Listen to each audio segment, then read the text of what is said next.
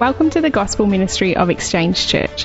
Thank you for connecting with us for our Bible talk today, and please feel free to share these talks with others as well. It's our desire to connect people to Jesus and grow people in Jesus.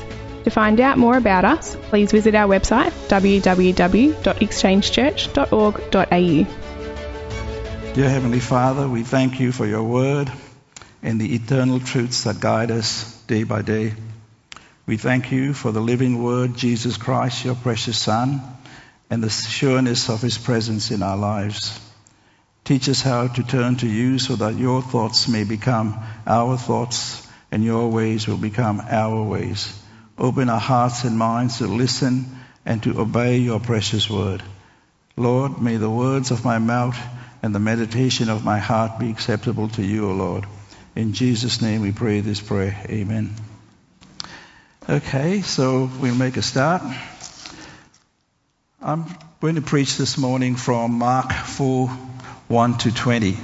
I'll just give you a little bit of an introduction before we move on to the actual sermon. In Mark 4, we find Jesus ministering in the city of Capernaum. Great crowds of people have gathered to hear him preach the word of God. This is the time Jesus would use parables to teach spiritual truth. So this parable, the parable of the sower, or sometimes known as the parable of the soils, is the very first parable that Jesus actually taught. There were about 60 parables that Jesus used, which is really interesting. So as we consider the parable of the truth of the soils, we need to look at parables in three ways, first and foremost. First, we need to understand the setting within which this parable is explained. Secondly, we need to understand the message of the parable and what it is trying to convey. And thirdly, we need to understand the challenge that a parable places upon us, the hearers. So this was in Jesus' day, and it's still relevant for us as well. So let's start by looking at the setting. This was a time in Jesus' ministry where he was reaching a crisis point in his ministry. His mighty miracles and his bold claims were in conflict with the Jewish leaders and the Pharisees, who saw themselves as being the guardians of the traditions and the protectors of the faith. Now comes this carpenter's son, challenging all of their so-called belief. In the Bible, it's called the ways of the elders, right? So we can get trapped up in ritual, we get trapped up in tradition, and the Pharisees were very, very good at this. So the conflict even got further. It got widened when Jesus on the Sabbath day was picking grain and also healing a man with a withered hand in the synagogue. Now this was unthinkable. You don't do these things on a Sabbath day. Matthew, one of Jesus' disciples, made this point that the Pharisees went out and took counsel against Jesus on how to destroy him, when they saw that he was breaking all their particular traditions, not necessarily God's ways, but their man's traditions. This conflict became so sharp that the small band of believers who had left everything to follow Jesus had doubts raised in their minds about the ministry of Jesus. They started to query, had they done the right thing by following this man? Why was this the case? They began to wonder as to why these Jewish rulers and the Pharisees, who they looked upon as their leaders, were so against the kingdom of God. These people should have warmly welcomed Jesus, but they were now pitting themselves against him. It was to this band of believers and to the larger crowd that had assembled that Jesus preached the parable of the sower. So he wanted to get the message across that not necessarily because you are steeped in the traditions of your religion can you really understand the message that Jesus was preaching. So that's why he brought forward this particular parable called the parable of the sower, or more than likely it should be called the parable of the soils, and that will become more evident as we go along. So that was the setting amongst which Jesus was preaching. The message is now about the bad and the good soil. So a parable takes a common everyday events of life and uses them to illustrate the deep truths of God. So Jesus was a very practical preacher. He took the common day events, in this case sowing and reaping, and he used them to impart a deep spiritual truth. So before we move on, let's look at Mark 4, 1 to 20, which I will read. so we understand what this parable is all about. Again, he began to preach beside the sea, and a large crowd gathered about him, so that he got into a boat and sat in it on the sea. And while the whole crowd was beside the sea on the land, and he was teaching them many things in parables, and in his teaching he said to them, "Listen, behold, a sower went out to sow, and as he sowed, some seed fell along the path, and the birds came along and devoured it. Other seed fell on rocky ground where it did not have much soil, and immediately it sprang up, since it had no depth of soil. And when the sun rose, it was scorched, and since it had no root, it withered away. Other seeds fell among thorns, and the thorns grew up and choked it, and it yielded no grain. And others fell into good soil and produced grain, growing up and increasing and yielding 30-fold, 60-fold, and 100-fold. And he said, He who has ears to hear, let him hear."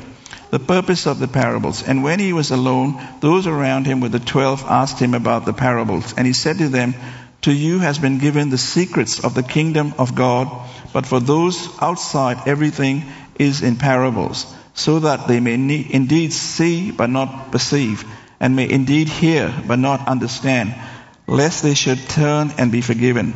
And he said to them, "Do you not understand this parable? How then will you understand all the parables? The sower sows this word, and these are the ones along the path, where the word is sown. When they hear, Satan immediately comes and takes away the word that is sown to them. And these are the ones sown on rocky ground, the ones who, when they hear the word, immediately receive it with joy, and they have no roots in themselves, but endure for a while. Then, when tribulation or persecution arises on account of the word, immediately they fall away. And others are the ones sown amongst the thorns. They are those who hear the word, but the cares of the world and the deceitfulness of riches and the desires of other things enter in and choke the word, and it proves to be unfruitful. But those that were sown on good soil are the ones who hear the word and accept it and bear fruit 30-fold, 60-fold, and 100-fold. Blessed be the word of God. Everyone who heard the parables could immediately relate to what Jesus was teaching. They had all seen a farmer walk into the field and begin to sow seed into his field. They had all seen the crop spring up and it began to grow. Jesus used this common scene to teach a deep spiritual truth. He tells us that the sower is the one who sows the word of God. So that's something to remember. The sower is the one who sows the word of God. Remember, the parable is using everyday events to explain spiritual truth. So there's a deeper meaning other than the word sower. So the sower is the one who sows the word of God. The sower might be, in our context, the sower might be a preacher, he may be a teacher, he may be a missionary, or he may be a one-on-one witness to a non-believer. The seed is the gospel of God's grace. It is the good news that Jesus came into this world. He died for sinners. He rose again from the dead and offers full and free salvation to everyone who will receive him into their hearts and into their lives. So the seed is the gospel of God's grace. The sower is the word of God. The seed is the gospel of God's grace. In this parable, some of the seed produces the fruit and some does not. The problem does not lie in the seed. All the seeds were good seed. Every kernel of seed had the potential to produce fruit. The problem was not the seed. The problem was the soil. The recipient was the soil, and that was the problem, not the seed.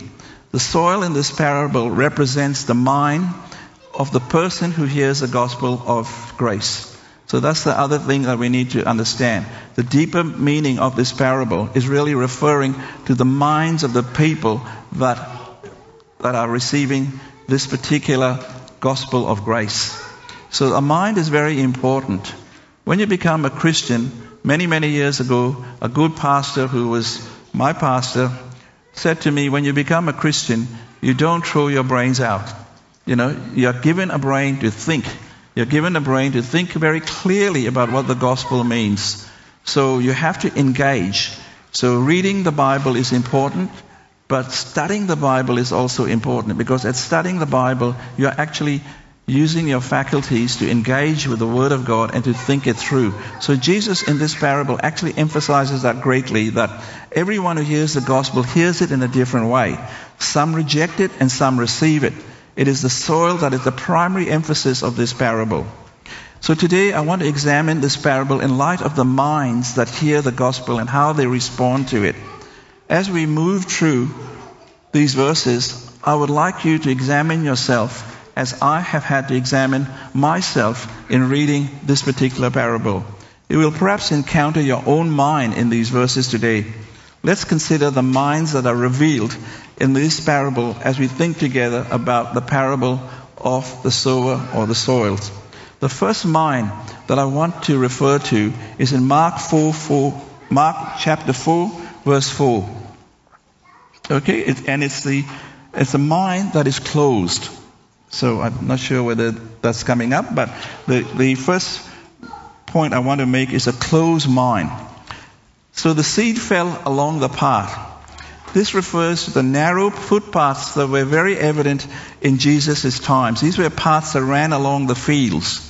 And on these paths, people walked daily, animals walked on it, but they became hard as concrete from the feet of the travelers and the animals that had walked upon it. So when the seed fell upon these paths, it could not penetrate the soil, and it remained there in the open only to be devoured by the birds of the air. Any farmer will tell you that you cannot sow seeds on ground that is baked hard in the sun. And this is a very, Middle East is a very hard place for crops to grow. So this was a very important point that Jesus was making. In Matthew's Gospels, we are told that this speaks of the person who hears the gospel but who doesn't understand it.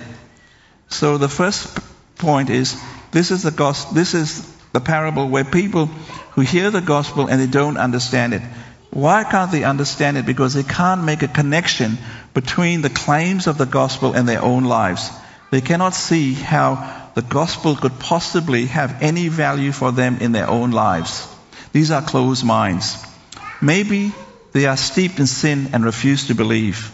Maybe they are callous and cold towards the things of God and refuse to hear.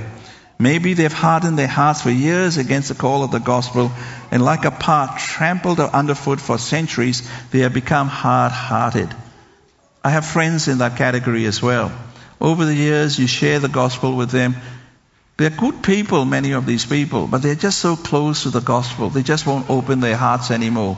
Because of something has happened in their lives, or materialism is taken over in their lives, but there's a number of reasons, but they refuse to open their hearts to listen to God's word.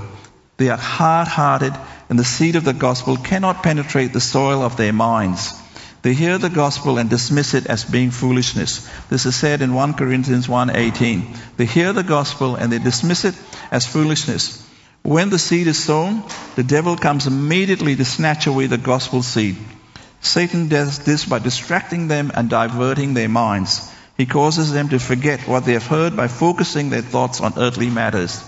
This happens in church circles as well. It happens to me sometimes. Instead of concentrating on the message, I'm diverted in my own thoughts by what's for lunch today. Right? Is Hawthorn going to win the premiership? I'm a Hawthorn fan.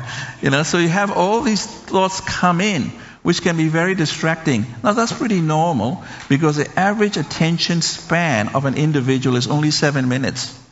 Right? That's average for everyone. Even a very learned person can only concentrate for 7 minutes. So we get distracted, but it's important that we bring our thoughts back to God's word on a regular basis, not just in a sermon, but on a regular basis. If we don't do that, Satan will come along and distract us and take away our thoughts into areas that are important, but not of eternal consequence. Of course, family is important. Your jobs are important. Hawthorn is important. To me it is. But it is important that you understand that these distractions can become overwhelming in our lives, and they take away from the truth of our Lord and Savior Jesus Christ and what He did. So Satan causes them to forget what they've heard by focusing their thoughts on earthly matters. The person's heart has not been prepared for the work of grace leading to salvation. The seed was good. The soil was unprepared to receive it. So there's never a problem with the seed, which is the gospel of Jesus Christ. The seed could not penetrate the soil. The seed could not germinate. There could be no life. There could be no fruit. This is a picture of a closed mind.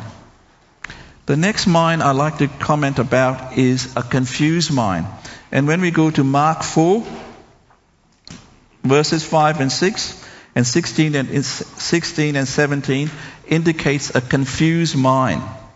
Okay? The seed that fell on rocky ground. So other seed fell on rocky ground where it did not have much soil, and immediately it sprang up, since it had no depth of soil. And when the sun rose, it was scorched, and since it had no roots, it withered away. Rocky places are very common in Palestine. There's a lot of limestone in their ground in Palestine. And on this limestone, there's only a thin layer of soil. The soil looks like it's ready to be sown. But this ground looks good and productive, and seed cast there will germinate. It will germinate and quickly spring up into a promising plant. But because there's no depth in the soil, as soon as the sun beats down on the tender plant, it withers and dies without producing any fruit. So the audience that Jesus was preaching to knew exactly what he was saying. From a physical point of view, they knew exactly. But often they never got the deeper spiritual meaning of what he was trying to convey. So this kind of soil speaks of the mind that makes an emotional response to the presentation of the gospel. This is seen in the words received with gladness. So gladness is a wonderful emotion to have, but it can be an emotional response in churches. And I've seen that many a time where people respond to the gospel in an emotional way. There's nothing wrong with emotions. We all have emotions, but when it becomes emotionalism, it's a problem.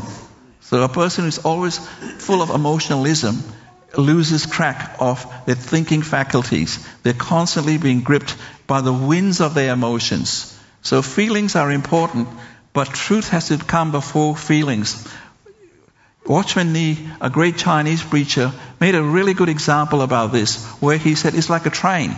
You know, the front, the engine is God's word, and the rest are your feelings. So the God's word has to draw your feelings forward. But if you let your feelings before the engine, you'll go off the rails very quick.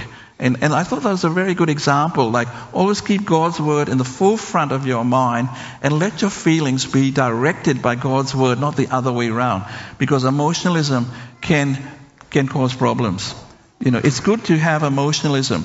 You know, if you're at a football match, or I have a very good friend of mine who's a very mild-mannered pharmacist, but you take him to the footy and he's absolutely goes bonkers, right?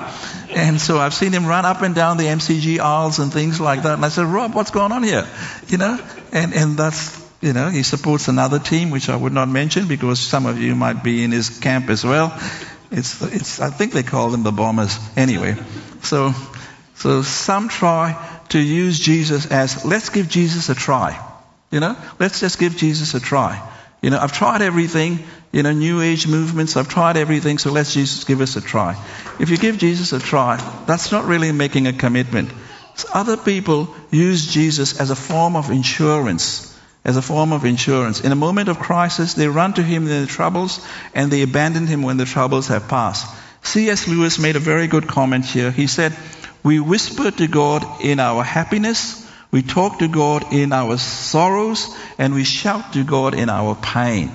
I think that's a very telling comment of how a lot of people live like that. I've certainly lived like that. Some it's also known as, these people are also called foxhole Christians. A foxhole Christian is like a man in battle who's in a foxhole, right? Everyone says everyone's a believer in a battle, right? Because you're about to die. You may survive, you may not survive, so everyone's a believer in a battle. Right?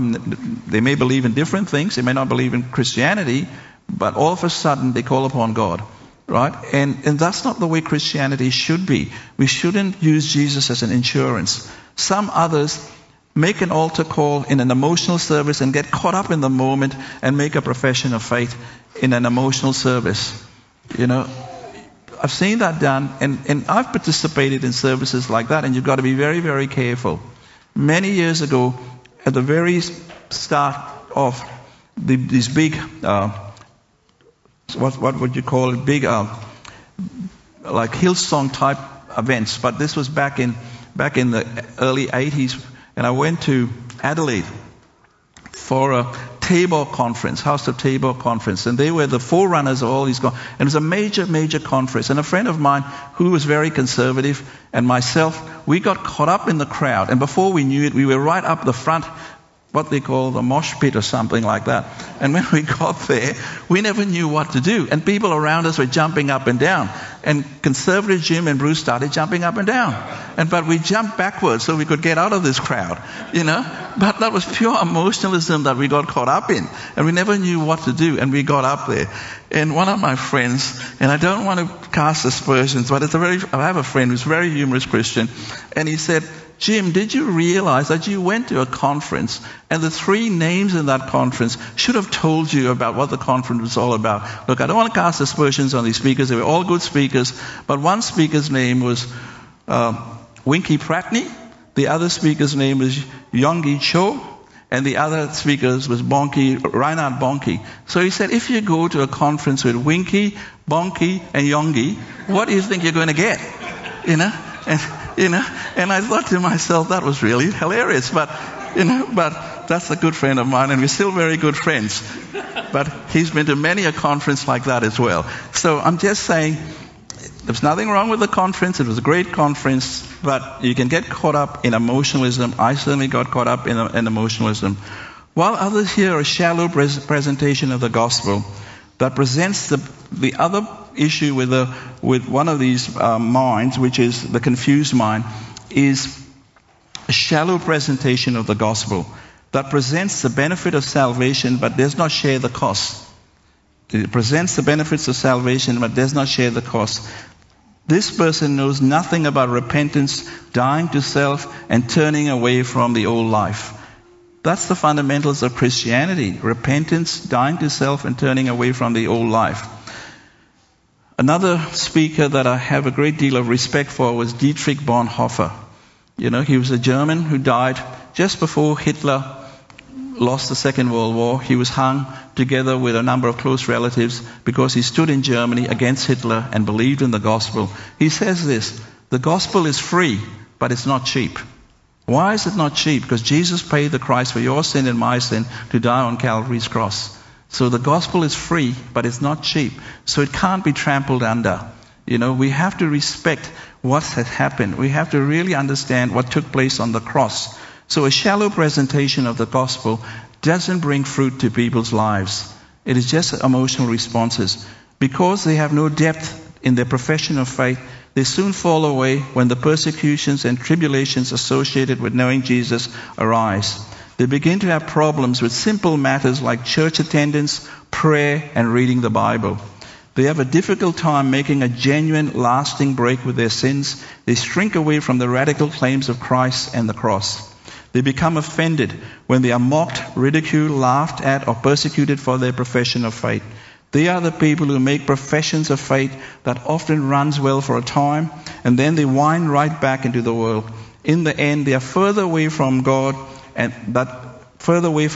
they were before, and they've made a commitment to follow Christ. So these are very shallow Christians. Are they really saved is the question. You have to say, no, they're not. Why aren't they not saved? Because there's no fruit in their salvation. There's no fruit coming out of their salvation. Because it's all about me. You become the center of your universe even as a Christian. So Christ is no longer reigning in your life. So some people refer to them as carnal Christians. So you've got to be careful of who's reigning in your life and are you producing fruit. As I was doing this sermon, I had to check my own spirit. I had to check my own heart. When a profession of salvation is real, it will last. The Lord saves your soul. He will change your life. 2 Corinthians 5:17 says so. When the God changes a life, He does it forever.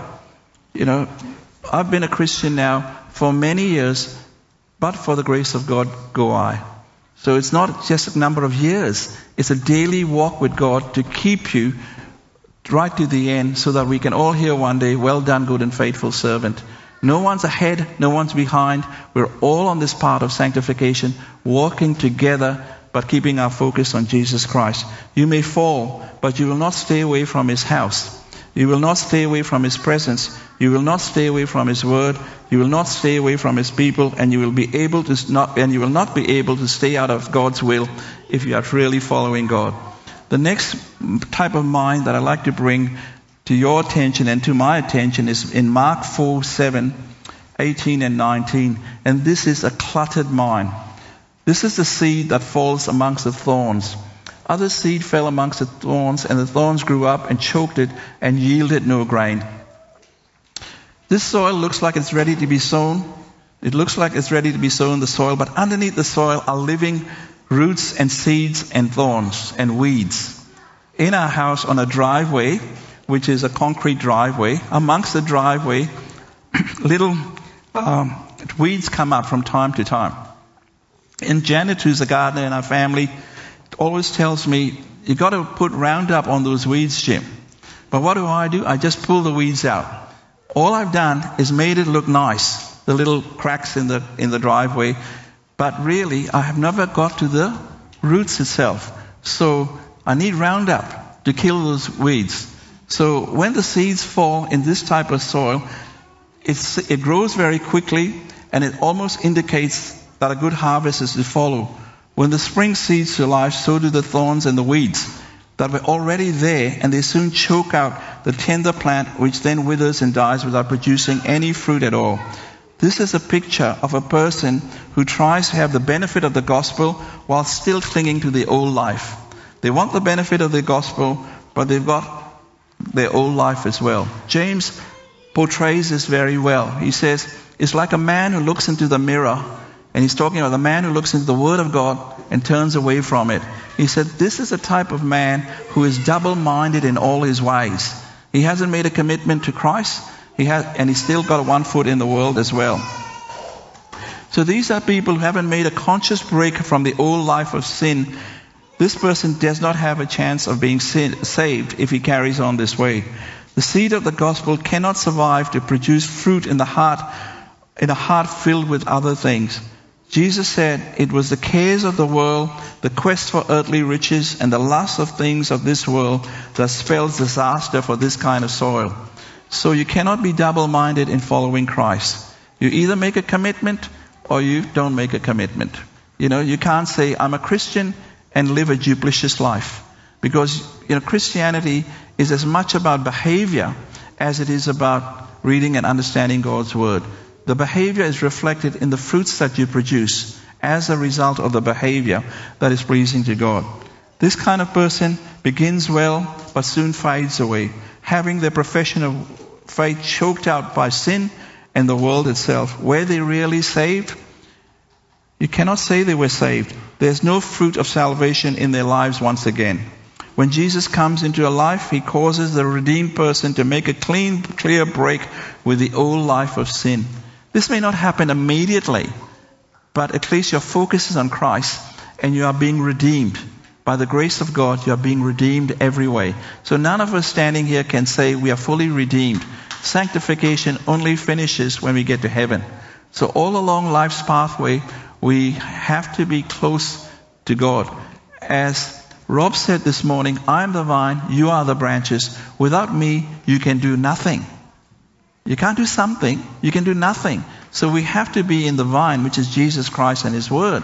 And so that way we flourish and we start to produce fruit. So if you've made a profession of faith and there's been no change in your life, then you need to consider repentance and call on Christ for salvation.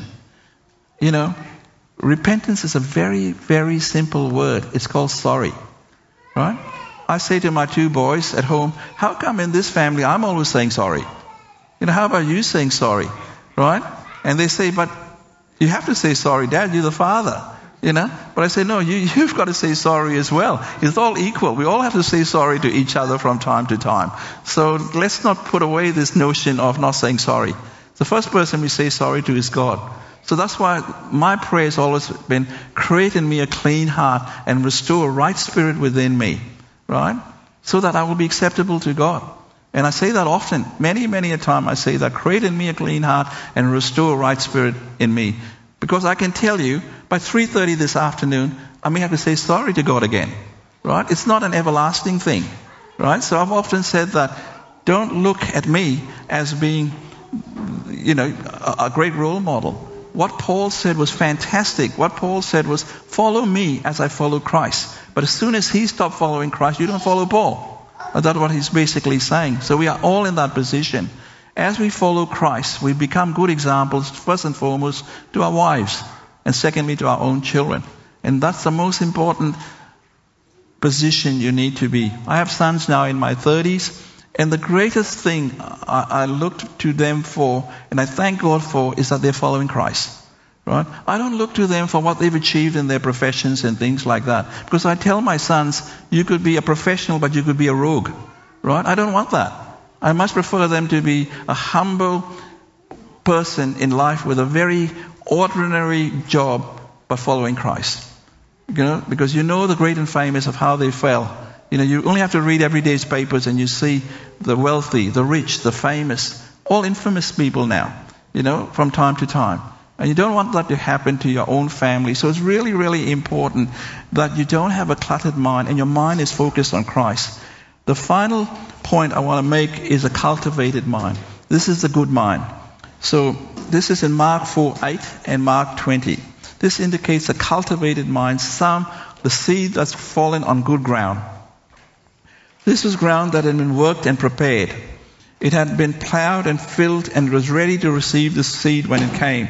The seed germinated when the heart of the soil and the plant began to grow. When the plant reached maturity, it began to produce fruit that brought honor and gain to the farmer. So the criteria here is that it produced fruit. The only difference between these types of soil was the final soil was a cultivated mind that produced fruit. All the others never produced fruit. A hardened heart, a hardened soil, which is a hardened mind, a confused mind, a cluttered mind, but this was a cultivated mind. This soil represents the only soil amongst the four that pictures a genuinely saved heart. You see, when Jesus enters the life through the gospel message, he will make his presence known beyond all doubt. He will cause the new believer to begin to bear fruit for the glory of God. Not for your glory or my glory, but you bear fruit for his glory. And we've got to keep that in mind. So what's the challenge here? I started out by saying there are three important things in the parable. One is setting the scene, one is the message, and now I come to the challenge of the parable. The challenge of the parable is to trust and obey. When I was in Sunday school, my old Sunday school teacher is still alive. She's about 95 now. I still call her Teacher Hannah because I give her that respect because I learned so much from her. But one of the songs she used to teach us Sunday school kids was trust and obey, for there's no other way to be happy in Jesus but to trust and obey. That is still good theology. That is a good Sunday school hymn that is full of good theology. So obedience always follows trust. You can't say to someone, I trust you, right? You can't say, I love flying, but I won't get on a plane, right? I believe in aerodynamics, I believe in everything, but as soon as you get to the airport, you say, I'm not getting on that plane anymore. Why? Because you've lost trust, right? But you may mouth off by saying, I trust. But the indication of trust is, are you obedient to God's word? A follower, a disciple is someone who places his trust in Jesus Christ and follows his word. You can't say, Jesus, I love you. Because one day Jesus said, I don't know you. Who are you? You never put your trust in me. Depart from me, for I don't know you. These are the saddest words in the Bible. And many Christians will get to heaven's door and Jesus will say, I never knew you. You never placed your trust in me. But Jesus, I performed miracles. Yeah, I prophesied in your name. I did all of this. This is in the Bible. This is not me just saying this. And he will say, I never knew you. You never placed your trust in me. The Lord today is challenging us to look at our hearts. Look at our minds first. A mind and a heart the soul is the nexus of your thinking, of your emotions, of your heart, everything. But the mind is where it starts. That's why the Word of God says, we need to renew our minds every day. We pray to God for our minds to be renewed. So Jesus is saying to his followers, you can expect many people not to listen to the gospel. What is the good news to you? What is the good news that matters to you may not matter to others. Many will receive the good news of the gospel and let it thrive within them. I trust that's what we are. We are listening to the good news of the gospel and we are letting it thrive within us. For some people, it's thriving 30-fold, it's thriving 60-fold, and for others, it's thriving 100-fold. Are the factors which the Lord of the harvest will multiply his seed. Whether it's 30, 60, or 100 doesn't matter. It's a sower who plants, it's a sower who cultivates, it's a sower who makes it happen. Our business is just to be obedient. You look at some people and you think, gee, that's a great ministry that they have. Now they've been blessed, others get blessed through them. Billy Graham was blessed many a time, and thousands and millions of people he's saved. But they asked Billy Graham, what's the first thing you will ask Jesus Christ when you get to heaven? What will you ask God? And he said, his very simple word was, why did you pick me? Why did you pick me? And sometimes I've been to a Franklin Graham crusade, but not a Billy Graham crusade. And the message is so simple. And one time I went down to a Franklin Graham crusade, and I thought, no one's going to respond to this sermon. I've heard better sermons in the church than this sermon. But thousands of people came forward to be saved. This was at the MCG. And I thought to myself, the power of God was working in the message, which came through the man. Right? So there was 100-fold there. Right? Other times, ministers preach the word of God over and over and over again. And nothing happens. But don't discount that. Billy Graham is the product of another man. I forget his name now. But this other particular person was an unknown preacher that preached to Billy Graham at a service smaller than this particular service right now even. And Billy Graham received Christ in that service and went on to serve the Lord. So it's not about whether you are in the 30-fold category, whether you're in the 50, 60 category or the 100-fold category. Just keep your eyes on Jesus. We are to be open like good soil to the Word of God. We are to trust the God who cares for both the seed and the soil to work his growth in our lives by producing good fruit. So what's our response to all of this? There's only one word, and that is receptiveness. We need to be receptive to God's word in our lives and not discount it. Be receptive to God's word in our lives. And we are all in different stages in life. I'm very, very sympathetic to mothers with small kids. It is a very difficult stage in their lives to be receptive. So they have to be receptive in their own way. John Wesley's mother had a huge number of kids. I forget, there were 7 or 8 kids or something. John Wesley's wife. And what she used to do, she never had time to pray. And what she used to do, she used to take her apron and put it over her head. That was her prayer closet. Right? Because she had to manage all these kids. Right? And so sometimes don't be too hard on yourself. Sometimes you're at a stage in your life where you can't do the things that you would like to do. Others can contribute more at their particular stage in life, but as long as you are contributing, as long as you've got a good reason not to contribute, then that's fine. But if you've got to contribute to God's word, God's house, God's people, please contribute, because it is really, really important. None of us can do it by ourselves. So this receptiveness is important. So what kind of soil shows a person that is thriving? This is a person that shows a lot of good works in their lives. Colossians 1:10. Good works is not based to be saved. Jesus has already done that. But he also calls us to good works. He says, never tire of doing good as long as the day is. So every day we are called to do something generous, something kind, something noble. All of these things come under the good works. We are called to be holy and we are called to be righteous. Why? God says, I am holy, therefore be holy just like me. Holy is not a person, tucked away in the corner of a monastery, chanting prayers and taking the vows of silence or something. Holiness and righteousness go together. And righteousness is very simple. Righteousness is living according to God's right ways. That's all it is. Living according to God's standards. And that comes from genuine spirituality, not something that is fake. A friend of mine used to say, Jim, at work, fake it till you make it. I never saw her ever make it because she wasn't genuine. But genuine spirituality is being normal. The Normal Christian Life by Watchman Nee is a very good book to read. It's a normal Christian life. It's nothing out of the way. You know, some of my greatest Christian heroes in everyday life are normal people, not people that are weird. No one wants to mix with weird people. You want to mix with people that work hard, do all the right things, you know, and that's normal Christianity. So then you need to have a burden for souls.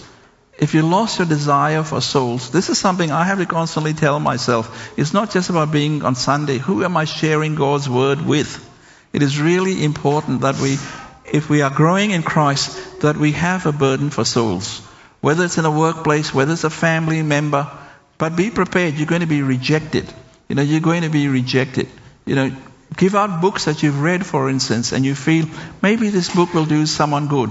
Then follow it up by saying, have you read the book I gave you? What do you think of it? And they might say, a whole lot of rubbish, Jim. You know, okay, be prepared for that. But you never know. One waters, you know, one sows, one waters, and one reaps, it says. You might be one of the three. You might be the person who's watering, you might be the person who's sowing, or you might be the person who's reaping. But we all have a burden for souls. We should all have a burden for souls. And another one is praise and thanksgiving. Always thank God for what He's done in your life, in my life. You know, we take things for granted. We take things for granted. You know, I had a doctor friend from Nigeria. They've gone back now, many years ago. And I said, what's good about Australia? She said, I thank God every day for electricity, for clean water, and for sanitation. You know, this is not common in 98% of the world. We live in the 2% world. And we've got to be careful that we don't take things for granted. Peace and security in a world. On the 24th of December, in a country now called Myanmar, which is called Burma, 31 Christians were shot. 31 Christians by a brutal military dictatorship. A lot of turmoil is going into that country. 46% of this particular area has been under missionaries. 46% are evangelized Christians. They were going to celebrate Christmas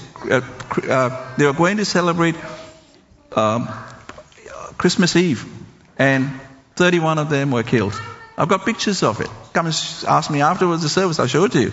Because I belong to a group of people that pray for this particular country and all that's going on there in terms of a brutal dictatorship. But amongst all of that, they are praying Christians. They are people who are believing in terms of being saved. Can you imagine? In a province with about 3 million people, 46% of people are committed Christians. Why? Because missionaries went there many, many years ago and preached the gospel of Jesus Christ and had a burden for souls. Okay, but today we give praise and we thank God for all that He's doing. And the last point is sharing material goods, sharing hospitality, sharing generosity, sharing our lives with each other. And it's really, really important that we do that as well, because these are the fruits of the Spirit that we share. You cannot be just me and Jesus Christians, you know. We live in a community of believers. Rob and I always talk about how the church can become a true community of believers, just like in the book of Acts, right? We need to become people that are Christ-centered, but are community-centered. I don't know about you, but I've never seen Jesus come down in front of me and say, "Hi, Jim, here's Jesus." But I've seen Jesus in the hands and the feet of other people who've helped me along life's way. You know, that's the Jesus that I've seen. I've never seen the supernatural Jesus. I've never seen God. Of course I've seen miracles. I've seen people tell me they've been healed, and I believe that. And I've seen the work of God in many, many ways. Just yesterday, a friend of ours told us an amazing story about how they got an international travelers vaccination in Canberra while they were on holidays, and something said in their mind, they left today to go overseas, and they said, 72 hours, we've got to get a vaccination. They rang up Victoria, but all the labs were closed. While they were on holiday, they had this idea to ring Canberra. And when they rang Canberra, there's only one lab that was open that does international vaccinations. I wasn't aware of that. I thought they all did it. No, they don't. It's a very specialized form of vaccination that you have to put onto your passport to be able to leave the country, or otherwise you'll end up like Novak. So, that's a side joke.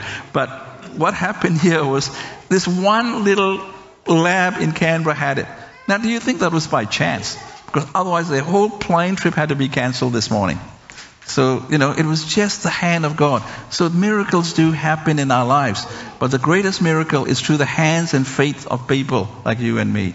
So as we examine our hearts, we may fall short. But remember, there is no condemnation in those who love the Lord. So don't go away condemning yourself. Try to do better. If you need to repent, do so.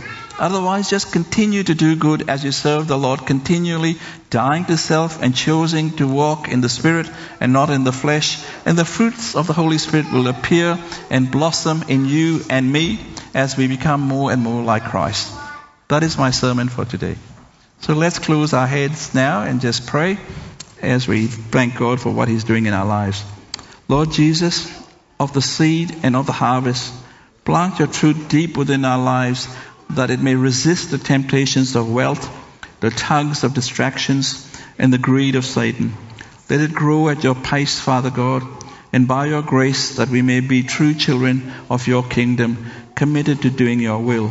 I ask this for myself and for my friends in Christ. I ask this in your precious name, Lord Jesus. Amen. We trust you have enjoyed our Bible talk from today. If you have any questions or comments from today's talk, please feel free to contact us at info@exchangechurch.org.au. Also, we love to welcome new people at Exchange Church in person, so consider yourself invited to be with us.